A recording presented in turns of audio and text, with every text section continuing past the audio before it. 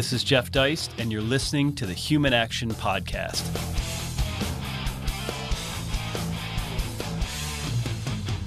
Ladies and gentlemen, welcome back once again to another episode of the Human Action Podcast. And I'd like to take an opportunity this week to wish everyone a happy Thanksgiving. We hope you're home this week, enjoying yourself, perhaps doing some reading in a long weekend. So it's great to be with all of you. And as you know, sometimes we deviate from our standard books format. Normally we cover books in whole or in part on this show. But this week we're going to discuss a very famous, important, and I would say prescient essay from the 1930s by the famous old right author Garrett. And so our topic today is The Revolution Was, which is an essay that first appeared in 1938 in a long-defunct journal by Garrett. I thought there'd be nobody better to join me for this than our great friend Ryan McMakin, editor of Mises.org, a staff economist here at the Mises Institute. And Ryan, correct me if I'm wrong, but you've actually written about this essay in your own work? Yeah, I covered the old right and Garet there was a section in my master's thesis on the old right because the thesis was about foreign policy views on the right. And so the old right was pretty important in that. And so I had to get me this copy of The People's Pottage, which has this essay and a couple of other essays, one on the rise of empire. And so these essays are just really good. And then I ended up reviewing also the 50th anniversary edition about 15 years ago. And boy, does this read... Now, back then, I was reading it in light of the War on Terror, and of course, it was very good then, but it's still so valid even today in terms of examining how the regime increases power over people and hoodwinks people into going along with whatever its latest schemes are. And so the level of analysis here is very excellent. Yes, I think if you want to understand the left's blueprint for revolution, I think you need to read this essay because he literally lays it out in several steps and stages. And even though the revolution we might be going through today in the form of more of a social or cultural thing, as we've seen with the red state, blue state divide, the Trump, never Trump, the reactions to this recent Kyle Rittenhouse verdict, for example, those aren't economic per se in the way that Garrett was describing the 1930s and FDR. Still, the mechanisms and modes are very similar. So for starters, people who aren't familiar with this essay, the revolution means it's past tense. It's already happened. By the time you're aware of it, it's already behind you. So it didn't necessarily involve planes and guns and tanks and the overthrow of a sitting government and its replacement by a new government. And that's the way, at least until up through most of the 20th century, we understood the term. So this is the revolution was. And what he means by that, as we shall see, is that revolutions can take place within the form of the existing government. He starts all the way back with Aristotle and identifying this bureaucratization of government. So a revolution can take place right under your nose. I would argue, Ryan, that one is taking place right under our nose today. But I'd like to talk first a little bit about context. I mean, we talk a lot about the old right. Rothbard was a huge fan of the old right. You had people like John Flynn. You had, obviously, Henry Hazlitt. Mises was writing economics during that period.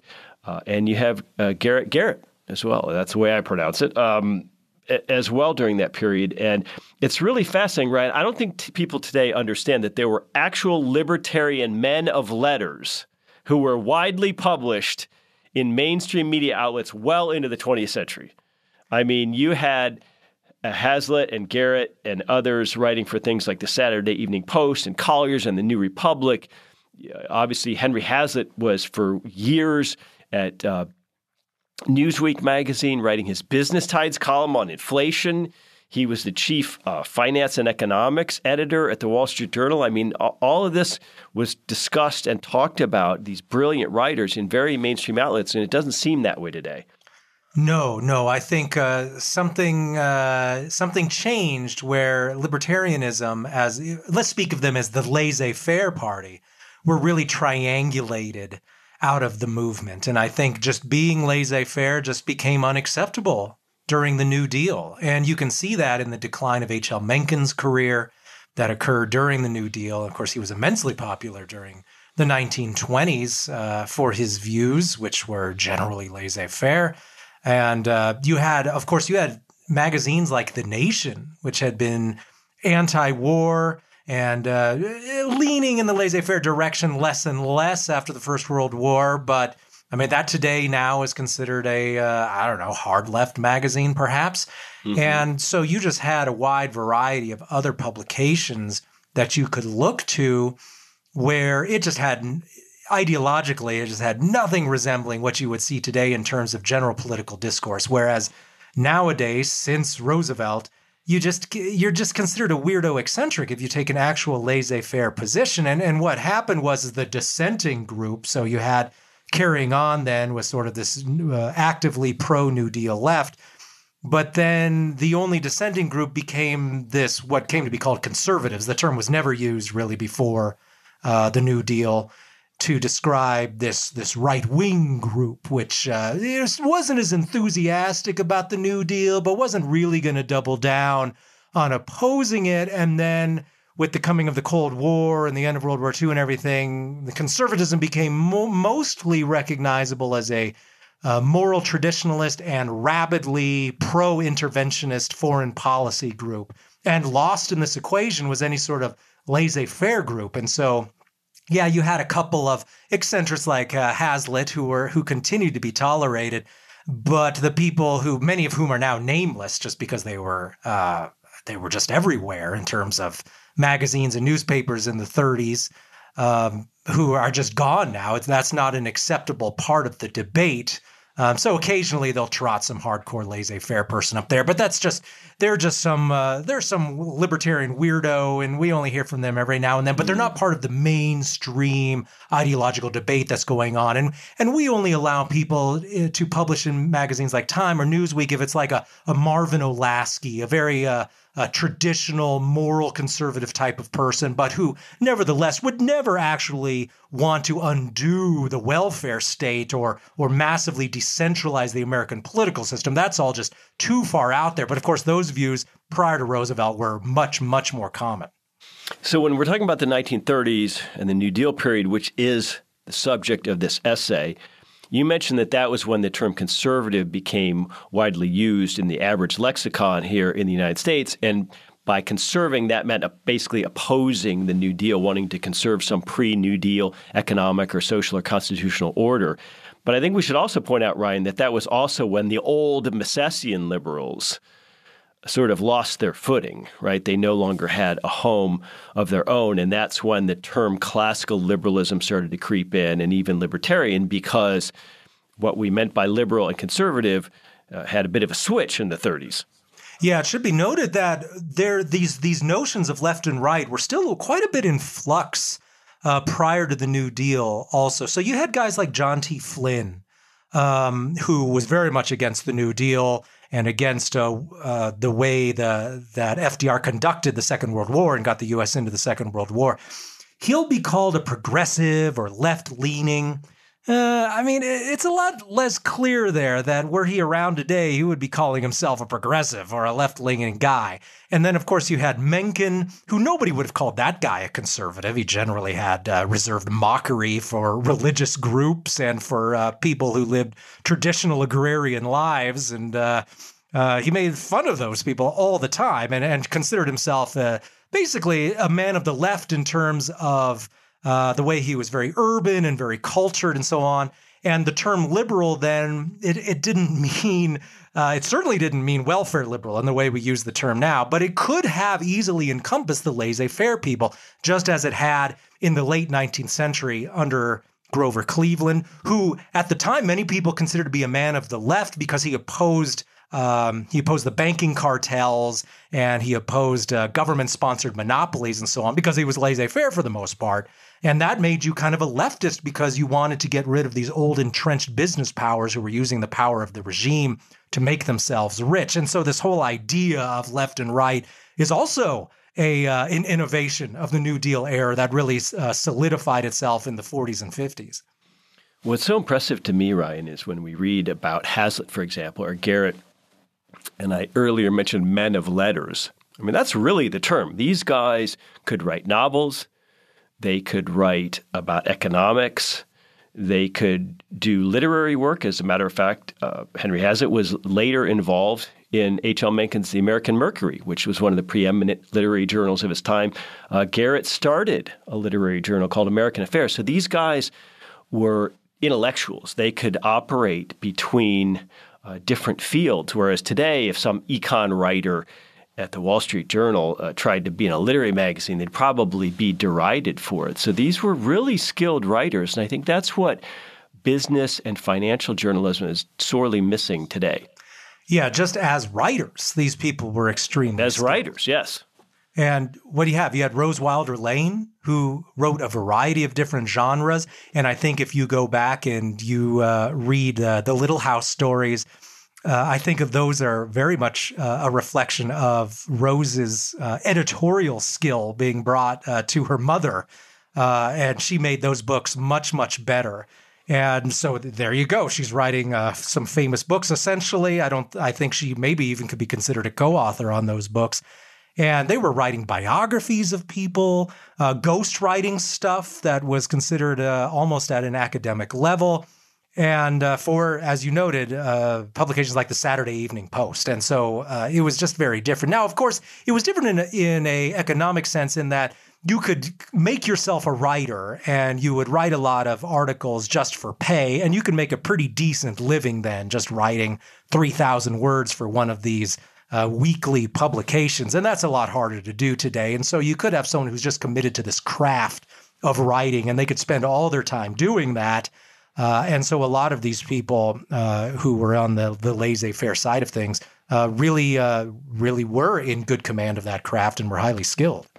Well, and it's no surprise that the reading sensibilities of the American public have fallen as well, right? I mean, when we think of Collier's, most of our listeners won't even know what that is. I barely know what that is. But the Saturday Evening Post, I mean, heck, Ryan, even in April of 1945, Reader's Digest published a condensed version of Hayek's Road to Serfdom. I mean, it's pretty hard to think of something like that coming out today in a popular magazine. I mean, I don't even know what popular magazines are today or periodicals. They're all shells of them forms. I mean, does Rolling Stone sort of exist? The New Republic? I mean, what?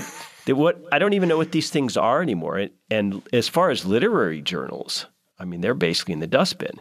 Yeah, well, if you know where to find them, you can still find some of that stuff online. Like Arts and Letters Daily is a good website if you're into that sort of thing. And actually, up until 10 years ago, it was still a physical magazine. I used to read the Wilson Quarterly, which none of that, of course, aligns with my particular ideological views. But you could get a nice long piece there on agriculture in Africa, or something like that. But of course, you got to wonder, what's the circulation of a magazine like that? A few thousand people, maybe. And yeah, there just isn't the desire to read that sort of thing. And of course, the short story market has been obliterated in the last 40 years. And it's just not something Americans do anymore. And now, of course, we're being told that people don't want to read anything. They don't even want to read 600 words. I'm a little skeptical of that idea, because now we're being told that everything needs to be in video format. Yes, there's certainly a market for that, although I think what you get are that some of the people who engage ideas most deeply probably are still reading texts. But how many people are those? How numerous is this group? Now, to be sure, I don't want to overly romanticize the past either, right? It's not as if people in the 20s and 30s were all reading deep, high-end literature. But I do think there was definitely, if you look at just American literature in general, pretty high quality, in my opinion. A lot of people engaged with it. And you weren't considered hoity-toity if you read a book by Hemingway, for example, whereas now that's considered maybe a little bit pretentious, or you're reading something that's high-end literary, whereas Hemingway isn't really that. This was something that was written for a largely popular audience. And so I think maybe he helps illustrate just how different the audience has become. Yeah, I think that's the difference. I mean, these tiny journals still exist, poetry, etc. And there are publications like Harper's, But everything seems so political or ideological, even good stuff on the right. Like I would recommend Dan McCarthy is now, I think he's editor-in-chief or publisher of Modern Age at ISI, but that stuff is not literary per se. A Commentary magazine, for example, there are intellectual outlets, but they tend to have a political or ideological bent, and that's a different thing than we're talking about here. But as far as Garrett goes, I mean, Ryan, he even wrote an essay called The Bubble That Broke the World, which is basically about the Fed in 1932. So that's 6 years before he writes The Revolution Was. So this is a guy who's pretty incredibly nimble, not just as a writer, but in terms of his knowledge as a commentator, his understanding of economics. So when it comes to this essay, probably as good a place to start as with the Aristotle quote, where he's talking about Aristotle writing this more than 2,000 years ago. And quoting Aristotle, "One thing takes the place of another so that the ancient laws will remain while the power will be in the hands of those who have brought about revolution in the state." So that's sort of the foundation for this essay. Yeah, it's really he starts right off the bat with making it clear that this is not a nostalgic essay. This is not a boy, if we could just wake America up to what everyone believes, which is freedom and all of that. He knows that that time is gone. That's past. It's time to maybe do the autopsy.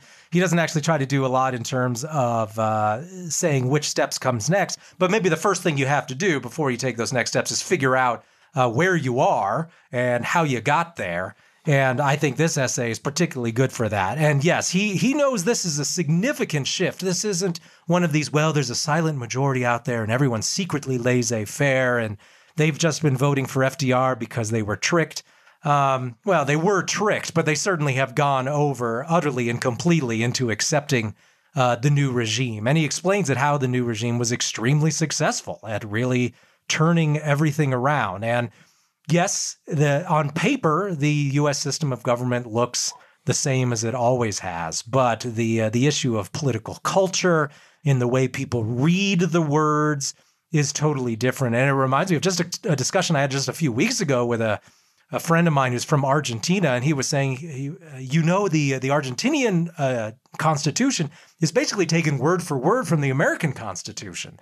And I thought, well, that really illustrates the importance of political culture and what people are willing to tolerate from their regime, because obviously those, in terms of monetary policy and spending and what people put up with from the central government, even with all of America's embrace of centralized power, there's still some pretty big differences there. And so the words on the page only tell you so much, and what the people believe they say or should say is something else entirely, and that just changed utterly in Garet's day. And so he's just saying, get rid of these old notions that maybe some minor tinkering will get us back to the way things were, because it won't. There was a revolution that happened when you weren't paying attention.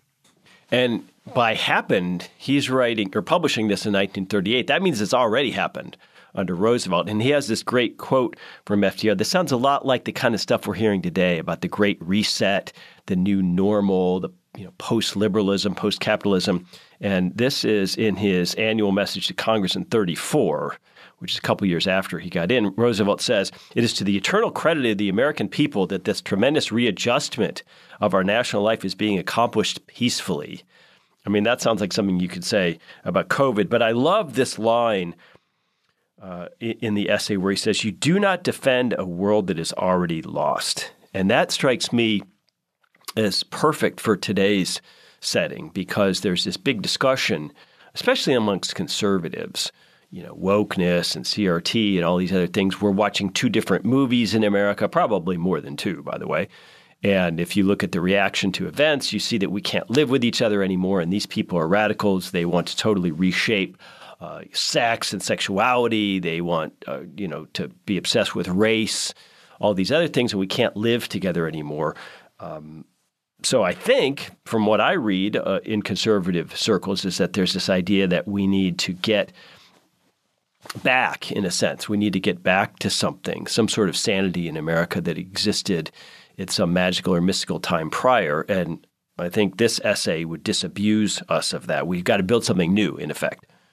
Well, and how do they propose to get back that sanity when they already abandoned all of the institutions that are necessary for restoring that sanity, right? The people who run the universities, corporate America, even many of these religious denominations have, in terms of social policy, already gone over to the other side. So it's unclear to me how exactly they propose to make these changes. And Garet, of course, notes that. He says, well, we already had this waiting intelligentsia that was in place to usher in this change. It was the college professors, it was the commentators in the media, and he has a whole list of these groups. And you can just look out there today, and yep, these groups, they've been doing the same racket since the 1930s, except now the stranglehold is all the greater, and it's moved into social policy and the whole idea of the family as well. And so I would say the revolution was in that as well, in terms of this long march through the institutions. The conservatives were so busy talking about how they were going to get politicians elected to Congress, they didn't notice that all of the other institutions were being filled up with people that would overturn older bourgeois ideas of family and morality and so on. And then when they finally realized that winning some elections for Republicans wasn't enough, it was much too late. And so I haven't seen any plan in place to really reverse this trend.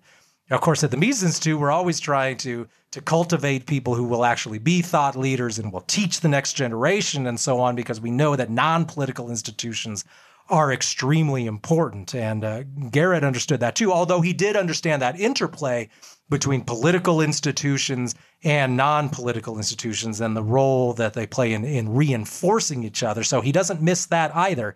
He does see that, but both are very important. Well, I think one reason conservatives missed what was happening under their noses, Garrett points out, he says, he's quoting Oliver Wendell Holmes from the old horse and buggy days, which I suppose he means the 1800s, saying revolutions are not made by men in spectacles. Well, of course, the 1930s revolution was indeed made by men in spectacles. It was a bureaucratic revolution. It wasn't men storming barricades. And so he has this fascinating section where he talks about this is now a new body of knowledge, how to recognize opportunities and impose revolutions. This is a department of knowledge. It's a philosophy. It has its own methods and manuals and textbooks. So it's almost something that's being crafted by PhDs in the halls of academia rather than workers with pitchforks in the streets. And it's really quite amazing if you go back and you read FDR's speeches and the things being said by guys like John Kenneth Galbraith and then, of course, Keynes's people in America. And they were so excellent at it. They would take these completely nonsensical ideas about money and the economy. I mean, these people were all cranks in terms of economic theory.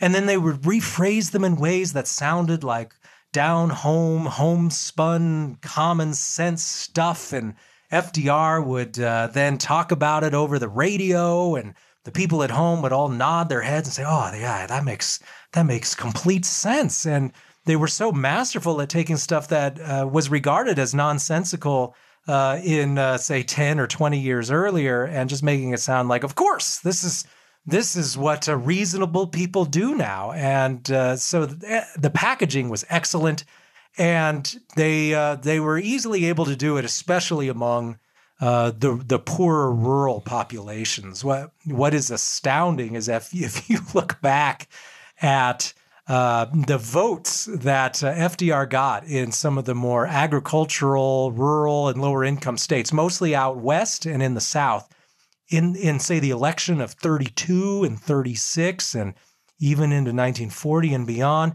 Roosevelt was winning 70, 80, 85% of the votes. In a few votes, 90% of the vote in places like Mississippi or I believe in Montana as well. And because these farmers, they would tune into these radio addresses and they would just believe everything FDR told them. They couldn't get enough of that guy. And I mean, he could have told them anything. And he did tell them stuff that was extremely radical and over the top and completely unheard of in previous American debate and discussion. And he just managed to get it all through. And And it did make me a little bit thankful that we're nowhere near that point in terms of just one man being able to get 90% of the population and whole swaths of the country to agree with him.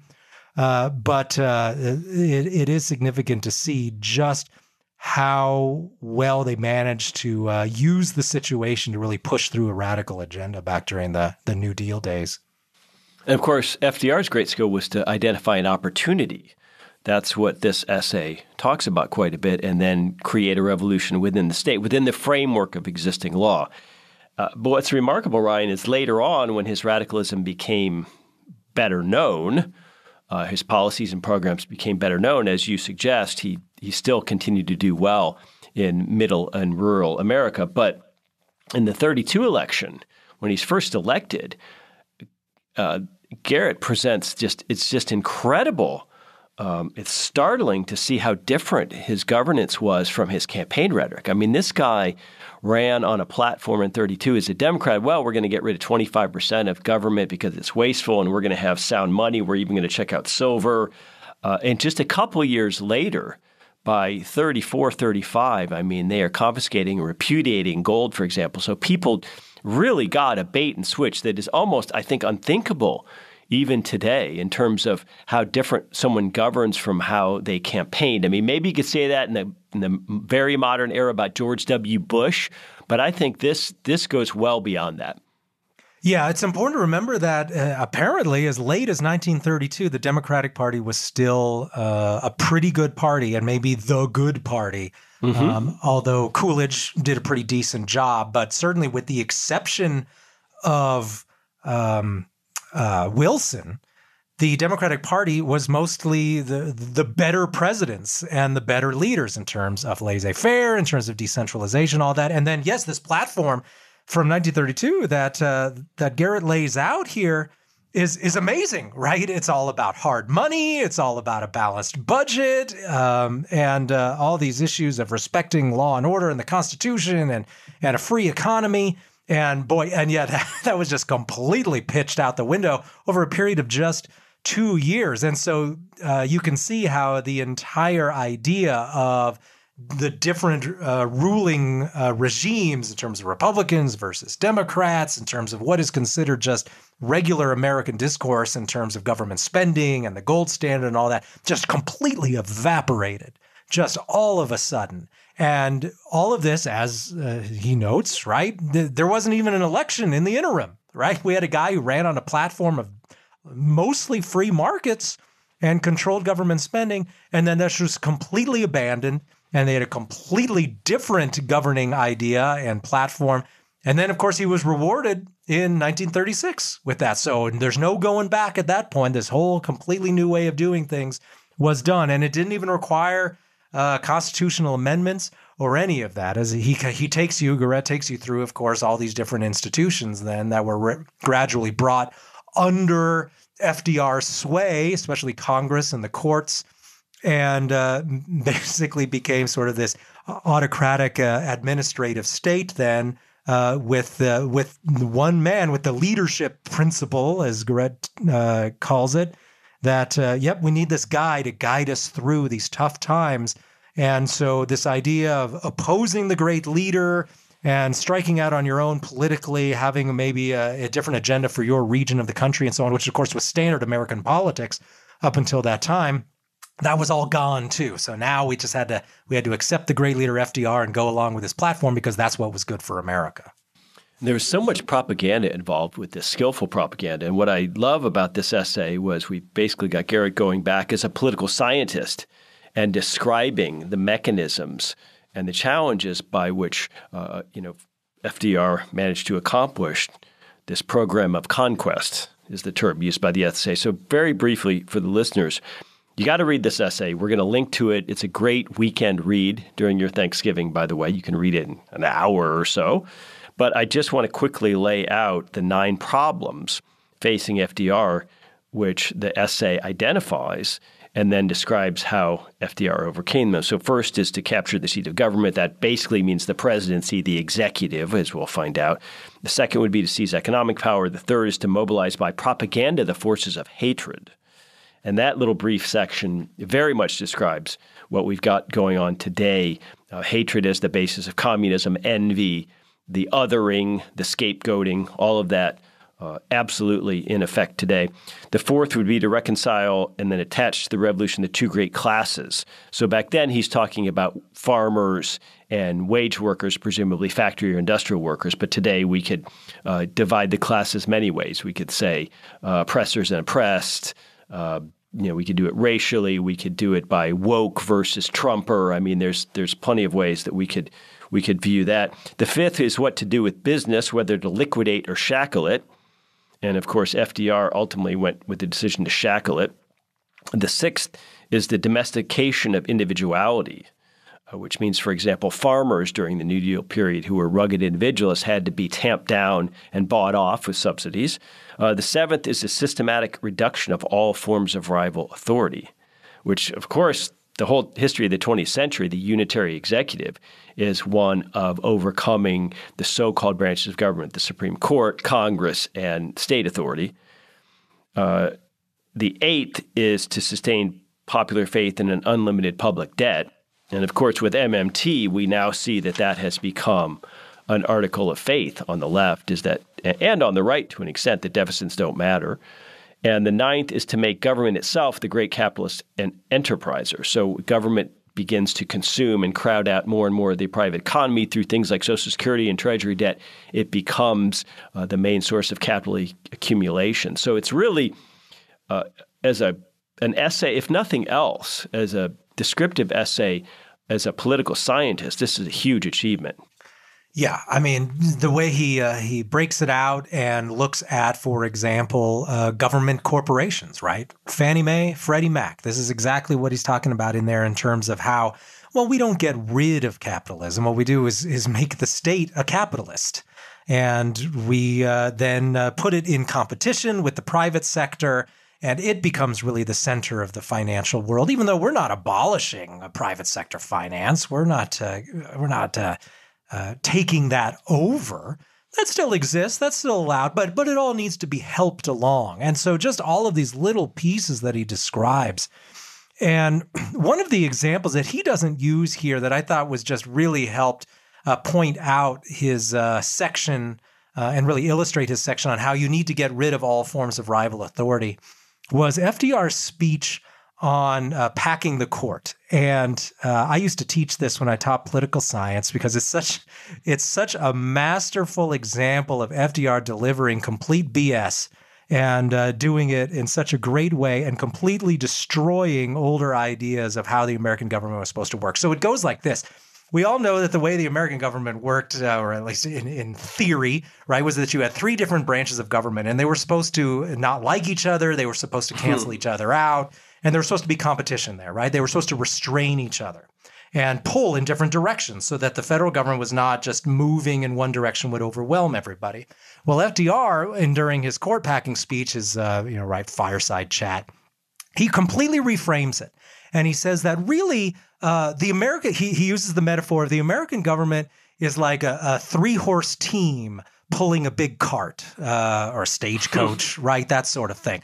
And that the way the American government is supposed to work is that all those horses are supposed to be working together to help pull the cart, which is the American people. And what's wrong now is that one of those three horses is off doing its own thing and isn't helping the president and the Congress pass all the laws that needs to take America in the right direction. So all I'm asking for you, America, is to let me redo the Supreme Court so that finally we can get all three of those horses pulling everyone in the same direction and finally get America to the destination that it needs to get to. Now, right, you can just imagine all the Americans nodding along. Oh, yes, right. We need to take America where America needs to go to become successful and prosperous. When, of course, he completely undermined the entire idea of the three branches of U.S. government, of the idea of federalism, of the idea of competing powers at the regime level, and so on, all just gone with that one speech. And so if you adopt that new metaphor of the state, it plays perfectly into what Garet's talking about here, which is the idea of, well, I'm the president, and now we all need to work together and do what I think is best. And so you had those three horses, but it wasn't just those three horses, right? We're going to buy off the state governments. We're going to buy off the municipalities. We're going to introduce a huge administrative state, which is just going to make up its own laws as it goes along, and that's all going to be under this unitary executive at the federal government. And he was extremely successful at that. And so much of what we continue to see in the federal government is really the world that FDR created. Well, the rhetorical flourish to attack the Supreme Court was the phrase 9 old men. And if you think about that, that's very effective framing. That would be very effective today. Why should 9 old men, we have some women now, why should 9 old men make all these decisions about the country? Well, that's a good question, by the way. And so you and I, Ryan, might say, yeah, we agree with that. Let's abolish the Supreme Court. FDR's response was to pack it with more people. So there's 12 old men or whatever. But I think what's so important about this, when we think about this dopey idea of separation of powers in America, it sounds like an after-school special, how a bill becomes a law, is that the way they broke the so-called separation of powers is through administrative law. And that's a huge field for lawyers, for example. I mean, administrative law is where the action really takes place. For most people, going and suing the federal government in its own federal courts is a non-starter. It's a non-remedy if you feel that the government has harmed you. So administrative law is what really grinds us. It's what really governs us day to day. And it's remarkable to think that this happened in just a decade or so, and the rhetoric designed to do this. In other words, they felt like they couldn't attack the Constitution. They couldn't attack capitalism or free enterprise. You could attack those a lot more easily today. But in the 1930s, there was still a general sentiment that, gee, that's kind of what America's based on, and those are kind of good things. So instead, you attack greed, or you attack profits, or you attack 9 old men. And you do all this through administrative posturing. You use it by expanding the notion of the Interstate Commerce Clause, which is now an absolute farce in constitutional law, right? The idea that someone growing a crop purely domestically in a particular state and then selling that crop purely domestically in a particular state, that affects interstate commerce because that means there was less for sale in another state or across state lines or something like that. That's so far beyond any sort of rational understanding of constitutional constraints that at that point you're just looking at words on a document, but they have no real meaning because in the FDR era, the Supreme Court has come along and imbued them with farcical non-meaning. Well, I think that then makes me think of one of the most beneficial aspects of reading this essay for the modern reader is I think if you just grew up in America and you haven't read much history and you're unfamiliar with how the U.S. government functioned prior to this time, so many of these institutions and the ways of doing things and the way that the texts are read just blends into the background and just seems natural. That's just the way it's always been done. So when you read this section he has in here on the Interstate Commerce Clause, and the fact that it's just such a completely novel way of reading it and just such an absurd line of reasoning that was used to justify federal regulation of everything under the sun. And then you read that and you start to think, oh yeah, but by what text, by what line in the Constitution is it justified that the U.S. government, the federal government, we're not talking about states or municipalities, which we're always really able to regulate matters for local businesses at the state and local level. But the fact that this federal government could come in now and regulate the minutiae of the day-to-day lives of people was just this completely new idea. And a lot of it was based on this tortured reading of the Commerce Clause, which Garrett explains. And many people are probably completely unaware that this was a new thing invented. And then, of course, that section on it, the administrative takeover, basically, of all the branches. That's actually one of the most memorable parts of this essay, and maybe one of Garrett's most insightful moments as a political scientist is the way he looks at how the administrative state was used to short-circuit the whole idea of different branches of government, because he noted there's two things going on with the administrative state. It's all under the executive branch, of course. And so you've got groups like OSHA or any other of those alphabet sorts of groups that are now regulating daily life through the federal government.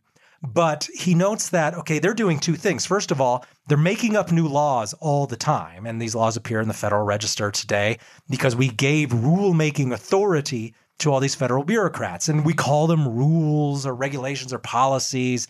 But the fact of the matter is they have the force of law because they can ruin your life. And if you don't follow them, you can be destroyed.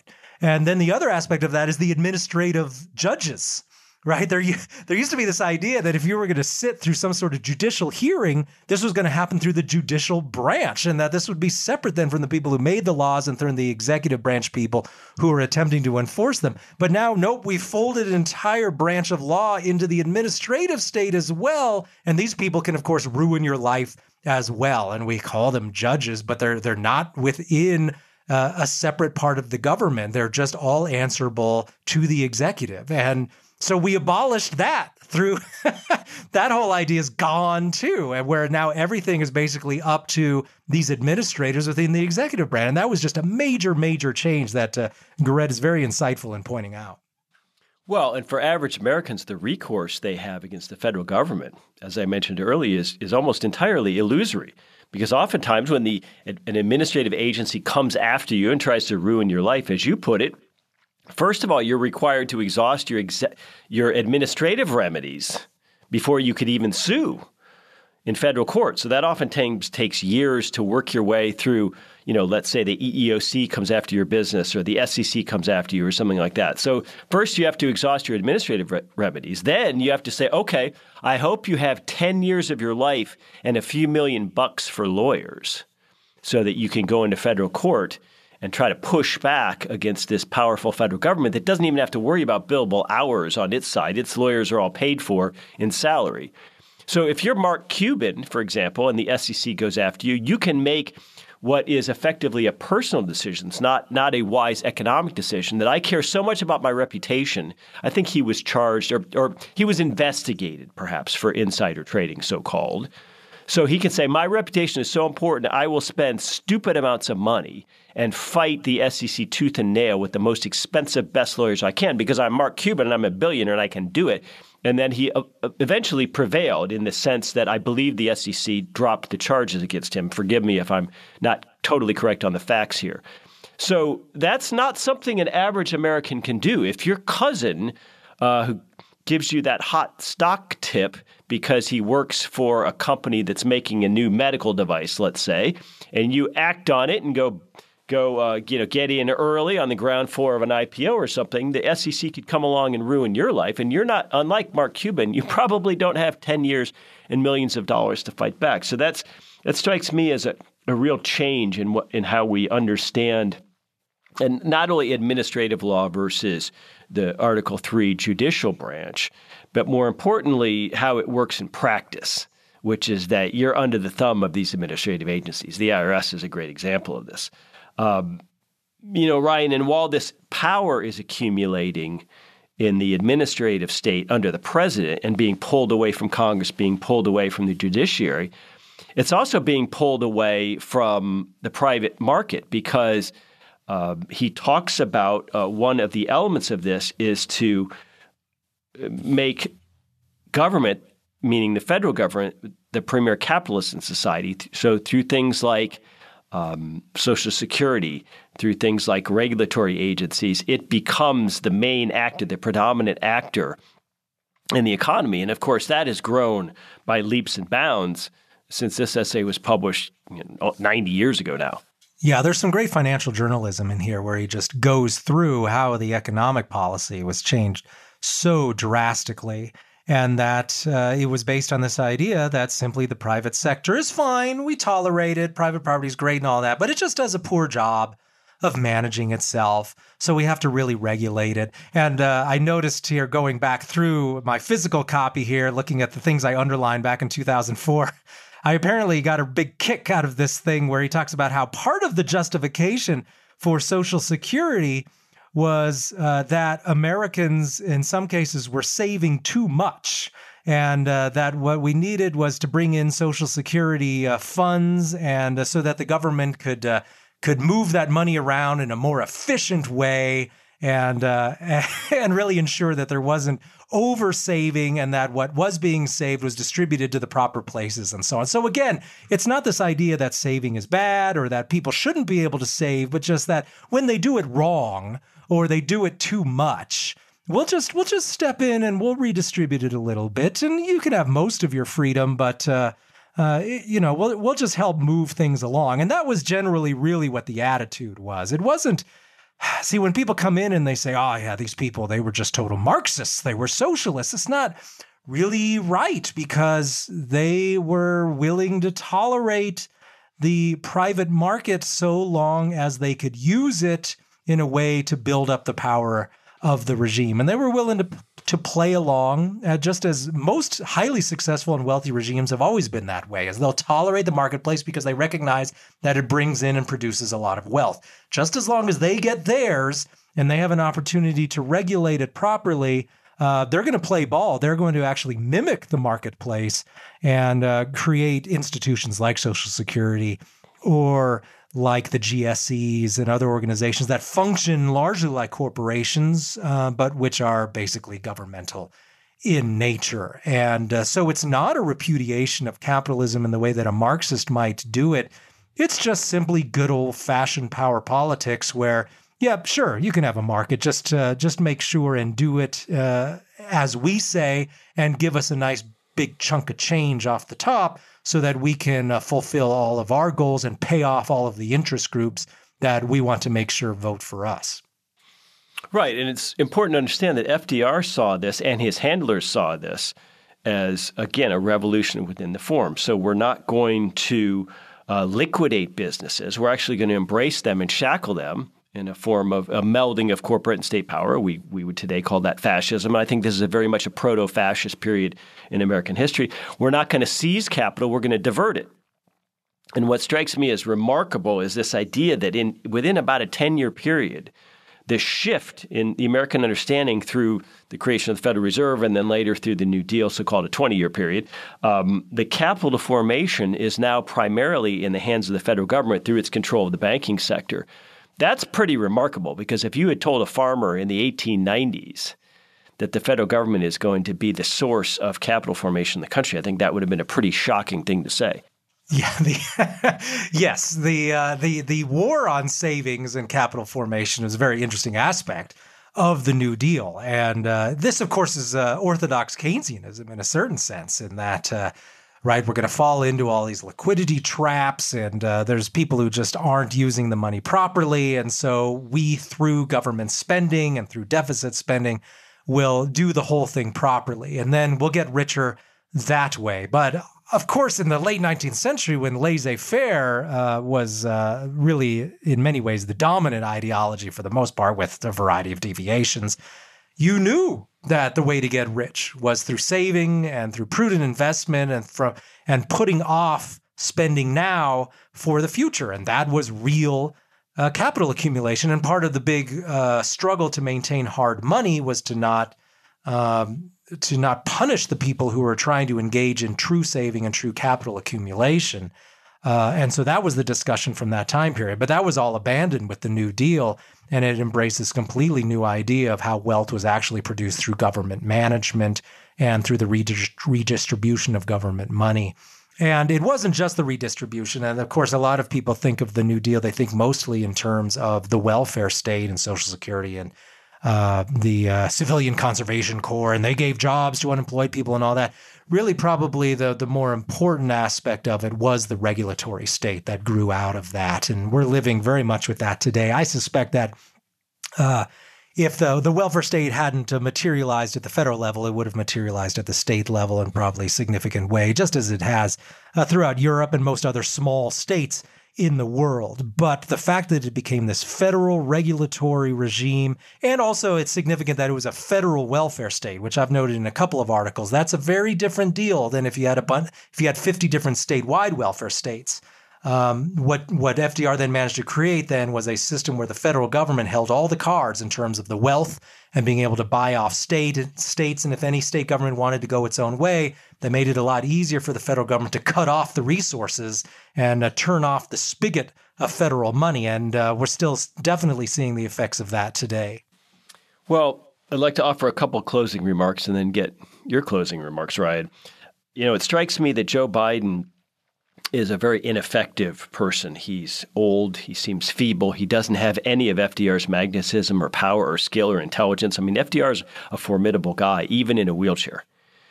And so the other day when I saw Biden say, look, I'm a capitalist, but they need to pay their fair share, that sort of thing. Well, obviously what he means is I'm not a capitalist.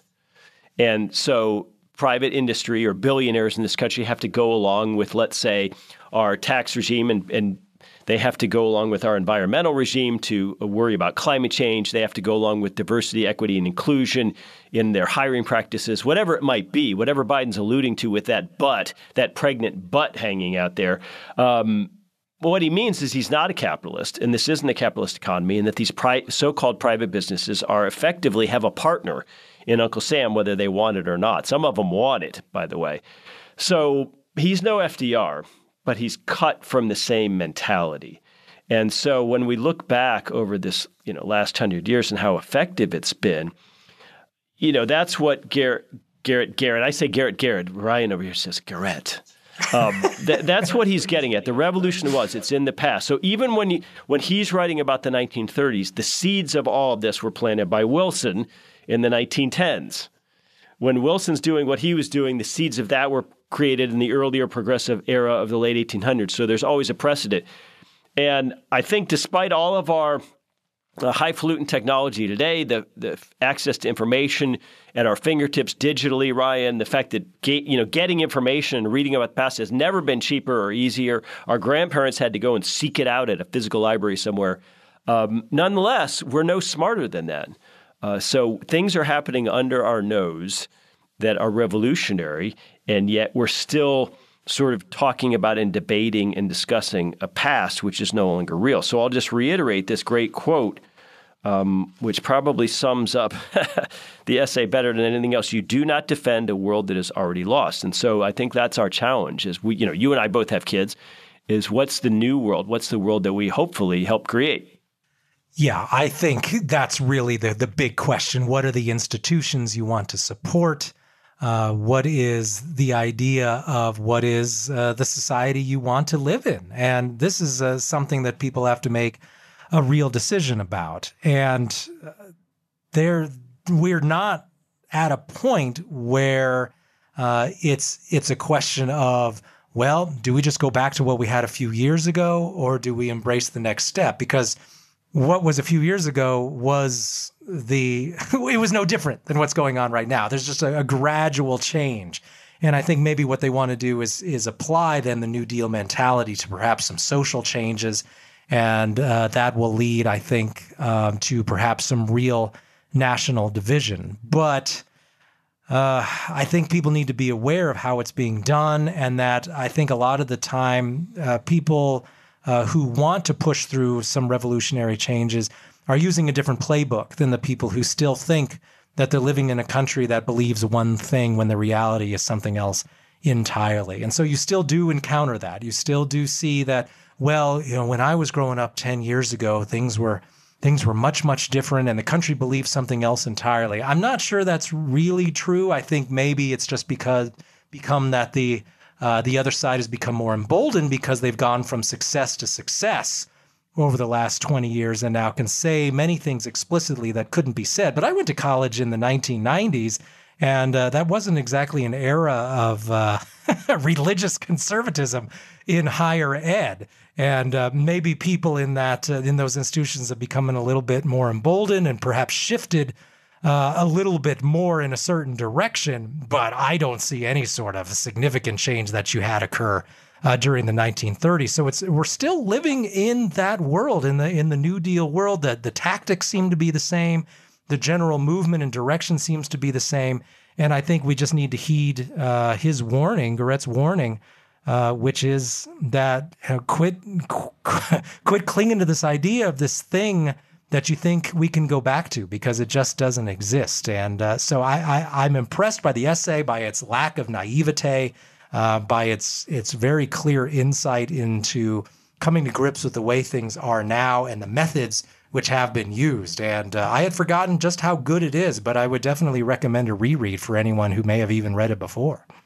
Well, absolutely. We're going to post a link to this. It's a great weekend read. As I said, if you like power analysis like James Burnham, if you like Flynn, if you like Albert J. Nock, if you like Hazlitt, if you like H.L. Mencken, you're going to really enjoy this essay from a writer you may not be familiar with. So we're going to post a link. You can read it for free. You can purchase it along with some other essays of his from the Mises Institute bookstore. So all that said, I want to thank you, Ryan McMakin, for your time today. Ladies and gentlemen, have a very, very happy Thanksgiving, and we'll see you next week. The Human Action Podcast is available on iTunes, SoundCloud, Stitcher, Spotify, Google Play, and on Mises.org. Subscribe to get new episodes every week and find more content like this on Mises.org.